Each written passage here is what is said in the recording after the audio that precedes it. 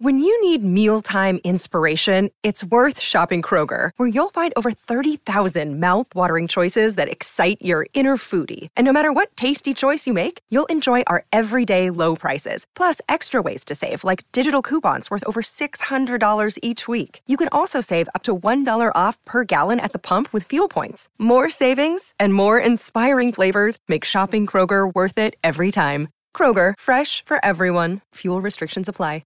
Welcome into Outkick the Show. I'm your fearless leader, Clay Travis. It is Thursday, and I hope all of you are having fantastic days, even Joe Biden, who now has COVID. We'll get to that in a moment and talk about Hunter Biden, Novak Djokovic, and him not being able to come into the country. Kirby Smart is now super rich, so is Kyler Murray.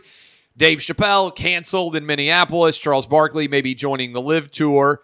But I'll begin here by reading what is not real, but I thought was initially real, and it is indisputably hysterical. So I put this up on Twitter during our show. I believe that it is funny. I believe it should be the statement from Donald Trump. But again, this is parody, as we said at the end of the radio show. Joe Biden, who many have said is our worst president, has come down with a case of the China virus despite being vaccinated. I hope Sleepy Joe's able to bounce back quickly, much as I was. Doctors describe my fight against the China virus as Herculean, and not meaning the woke Disney Hercules, but rather the Kevin Sorbo one, the Lou Ferrigno one as well. Joe, I wish you a speedy recovery. Even though you were taking America in the wrong direction, no one wants Kamala. That's hysterical. Parody statement from 45 Donald Trump. And in the meantime, Joe Biden now has COVID. And so I just want to break down here all of the ridiculousness here. Joe Biden told you in July of last year that if you got the COVID shot, you would neither get nor transmit COVID. Then he told you in January that we have a pandemic of the unvaccinated. Here's the truth. I really believe that every single one of you out there is going to get COVID. And a lot of you are going to get COVID multiple times like I did. I had the alpha version and I had the remix, the Omicron version. I'll probably get it again because I'm going to be on the road for the entire fall. And so you will probably get it if you haven't already. Your kids will probably get it if they haven't gotten it already. The COVID shot is not going to stop you from getting COVID. And what I would just say right now is, remember what you were told a year ago. A year ago, you were told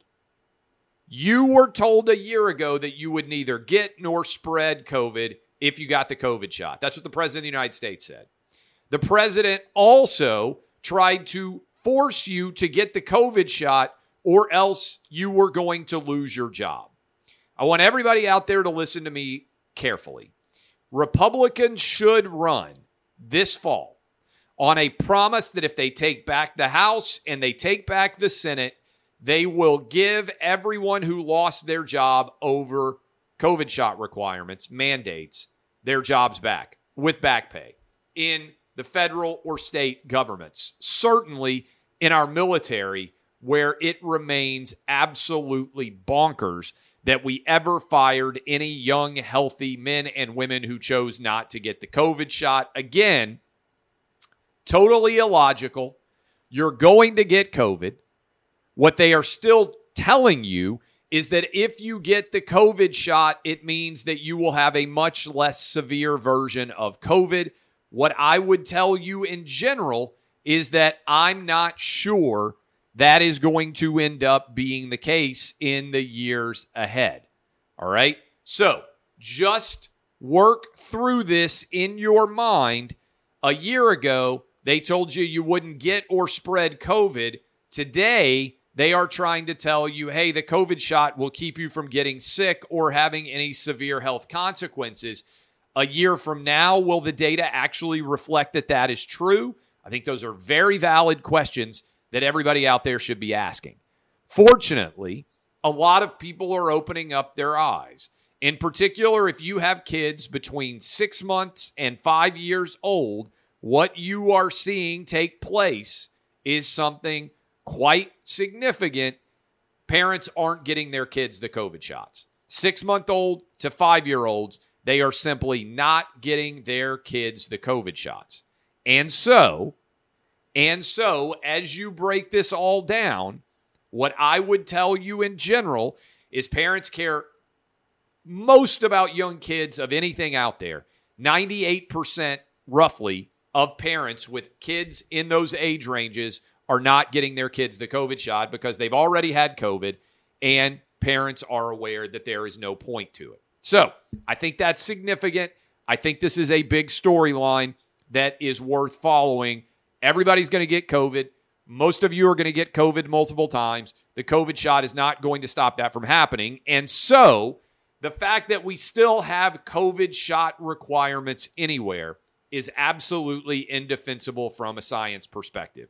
Novak Djokovic is right now not able to come into the United States and play in the U.S. Open because he hasn't gotten a COVID shot that doesn't work. What sense does that make at all? There's a petition with tens of thousands of tennis fans who have signed it. Why in the world are we requiring the COVID shot to enter this country in any way? You can come across the southern border illegally. Maybe that's what Novak should do. You can easily come across the southern border, walk right in, no COVID shot requirement. But if you're landing on an airplane, you're supposed to have the COVID shot. It makes no sense, okay? Makes absolutely no sense at all because the COVID shot doesn't keep you from getting or spreading COVID. So why would we have that restriction anyway at all? It just is totally illogical, okay? So I am in favor of Novak Djokovic being able to play in the U.S. Open. The vast majority of Americans are as well. This is a nonsensical position. Congratulations to Kirby Smart. Just got a 10-year, $112.5 million contract. He will make over $10 million a year for each of the next 10 years, going all the way up to 12.5, I believe, in the final year of that 10-year deal. That is not a bad spot to find yourself in if you are Kirby Smart. The coaching salaries continue to skyrocket. I believe I'm correct in this, that Steve Spurrier was the first head coach to make $1 million a year in college football, and I believe he made $1 million a year in 1998. Now, I know that the overall rate of inflation is right now at 9.1%. COVID's also inflated. Inflation rate 9.1%. So we've had a lot of inflation since 1998, but we got a lot of coaches making in the neighborhood of $10 million or more per year. It's money well spent because I guarantee you Georgia would have paid $100 million to win a national championship, their first since 1980, and they're probably going to win another national championship because Georgia continues to recruit at an incredibly high level, and I don't see any reason why Kirby Smart's team is not going to be perpetually in the top 10 in the years ahead. Hey, Clay Travis right here. Outkick the Show is dominating. We're continuing to roll. More coming back in a moment, but first, this. Getting ready to take on spring? Make your first move with the reliable performance and power of Steel tools. From hedge trimmers and mowers to string trimmers and more, right now you can save $20 on the Steel MS-162 or MS-170 chainsaw. Real Steel. Offer valid through June 30th, 2024. See participating retailer for details. Dave Chappelle. Dave Chappelle has been canceled in Minneapolis. It makes absolutely no sense that we have entered a world where, right now, just think about it, where comedians are being canceled by comedy venues because people don't like the jokes that they are making. This comedy venue, First Avenue up in Minneapolis, I want to read you what they said when they canceled the Dave Chappelle show. To staff, artists, and our community, we hear you and we're sorry. We know we must hold ourselves to the highest standards, and we know we let you down. We are not just a black box with people in it, and we understand First Ave is not just a room, but meaningful beyond our walls.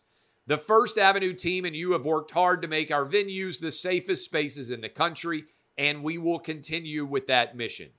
We believe in diverse voices and the freedom of artistic expression, but in honoring that, we lost sight of the impact this would have. We know there are some who will not agree with this decision. You're welcome to send feedback. And so First Avenue says we believe in diverse voices and freedom of artistic expression, so they're canceling a comedian? Because some people are unhappy with the jokes that comedian will make? This is an upside-down world that we have entered into, where you have to be able to defend, in my opinion, comedians and their ability to make jokes, some of which may occasionally make people angry, may occasionally make people upset. That's how comedy works. Comedy is not a safe space. It sometimes has sharp edges. It sometimes makes people uncomfortable. Dave Chappelle is one of the foremost proponents of stand-up comedy and biggest talents of stand-up comedy in the entire country. And the idea that we have reached a place where if someone makes jokes that make anyone uncomfortable, we're not going to allow those jokes to occur is everything that I reject about American life. And let me just make this clear. This is, to me, emblematic of how we have failed, because most of the complaints came from social media. We have failed to treat social media as we would real life. And let me give you an example of this. If anyone had been truly upset about the jokes Dave Chappelle was making in his comedy, they could have protested outside of the comedy club. They could have made signs. They could have organized a protest. And in so doing, they would have to make substantial effort. They would have to get poster board. They would have to find their way to the comedy club. They would have to stand outside in the heat, the rain, whatever the weather might be. And they would have to make an effort to show their faces and be physically present to protest against Dave Chappelle's jokes. Yet, almost every single person watching or listening to this show right now would immediately respond to that by rolling their eyes and telling that person, probably not face-to-face, but certainly under your breath, get a life. If you're really upset about jokes that somebody is making, you are a complete and total loser. Find another way to spend your time. Yet the person who was willing to do all those things, get the poster board, travel to the comedy club, stand outside the comedy club in whatever the weather might be, and actually share their opinion, deserves far more respect than the person who goes on social media and just demands that a show be canceled from the comfort of their home, sitting on a Wi-Fi from the couch, arguing for something, probably from an anonymous account, maybe from an account that has like 8, 10, 20 different accounts. Okay? Think about that for a moment. Think about for a moment that we are valuing the person who does virtually nothing over the person who would be willing to make their voice heard and spend their time and effort and energy to stand up outside of a comedy club. This is, to me, representative of how backwards we get social media. We should have more respect for in-person statements, protests, whatever you want to call it, and less respect for online. Instead, we respect the online more, even though it requires less energy and effort, and even though it's less likely to be real than we do actual in-person protesters. Just think about it.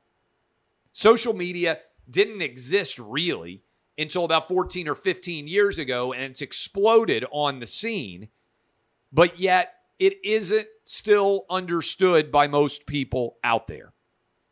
Charles Barkley is potentially going to join the Live Tour as a media analyst, as a commentator. I think that would be a great move by the Live Tour. He had dinner last night in Atlanta with Greg Norman to talk about the potential of that relationship. I am traveling next week up to the state of New Jersey, I guess, right? I'm going to New York City. Bedminster, I am playing in the Pro-Am. I probably am going to be the worst Pro-Am player, potentially even worse than Barkley, who I believe is also playing in Bedminster. I'm looking forward to that, but I think it would be a great hire for the Live Tour, which seems to be all about trying to make golf as entertaining as possible. I think that Charles Barkley would be a greatly entertaining member on the tour. And I would continue to say I'd love to go head-to-head against Charles Barkley and see who could post the best overall score. I think that would be riveting, awful golf competition. Kyler Murray's got a new contract, massive dollar figure. Arizona Cardinals quarterback. There's been a lot of disagreement going back and forth between Kyler Murray and the Cardinals. Remains to be seen in a very, very tenuous NFC West, which has gotten, frankly, a lot worse with Russell Wilson leaving the Seahawks to go to the AFC and join the Broncos. It looks like Justin Herbert's going to be really, really good with the Chargers.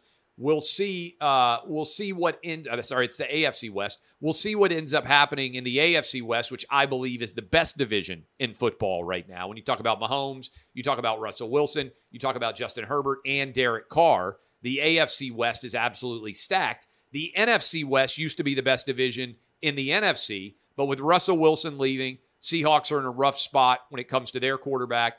It looks like Jimmy Garoppolo is on the trading block officially with the San Francisco 49ers. It appears that they're ready to go to Trey Lance. We don't know how good or bad Trey Lance will be as a quarterback there. There might be an opportunity. We know the Rams, the relationship between McVay and Stafford is likely to continue to be very, very successful. And so there's this kind of weird interregnum there where you ask yourself, okay, what are the Arizona Cardinals going to be capable of? Are they going to be able to take advantage of the Seahawks potentially coming back and rebuilding a bit? Is Kyler Murray going to be a quarterback capable of winning multiple playoff games, or even, frankly, a playoff game, and taking his team on a run to the Super Bowl? Or are things not going to pan out for him? The Cardinals at times looked phenomenal, but Kyler Murray, still a mobile quarterback, takes hits, was injured last season, did not perform at a very high level down the stretch run of the season, didn't live up to the white-hot start that the Cardinals had. What will he and Cliff Kingsbury be able to put together and manage as a duo? We will see going forward. Finally, the Pulitzer has stood behind, which is crazy to me, the Russiagate investigation of the New York Times and the Washington Post. You'll remember that, and there's a good article up about it at Outkick right now, where we're doing a lot of great work on a day-to-day basis. The Pulitzer has stood behind Russiagate for both the New York Times and the Washington Post. And what they have officially said at the Times and the Washington Post is, we don't care about truth, honesty, veracity, any of that. They got the Pulitzer because we wanted their investigation of Donald Trump to be accurate, because we wanted the idea that Russia had led to Donald Trump's election, that this investigation was true. We wanted Trump to be the Manchurian candidate. The actual truth did not matter. So everything that is going on right now continues to be a lie as it pertains to the Pulitzer Board, and the fact that they are not willing to pull those Pulitzers that they awarded in 2018 is an abject failure. All right. I appreciate all of you. DBAP, unless you need to SBAP. This is Outkick the Show. I am Clay Travis. We'll be hanging out with you tomorrow on Clay and Buck. Encourage you to go listen. As always, Art Laffer was fantastic today. Really good conversation with him. This has been Outkick the Show.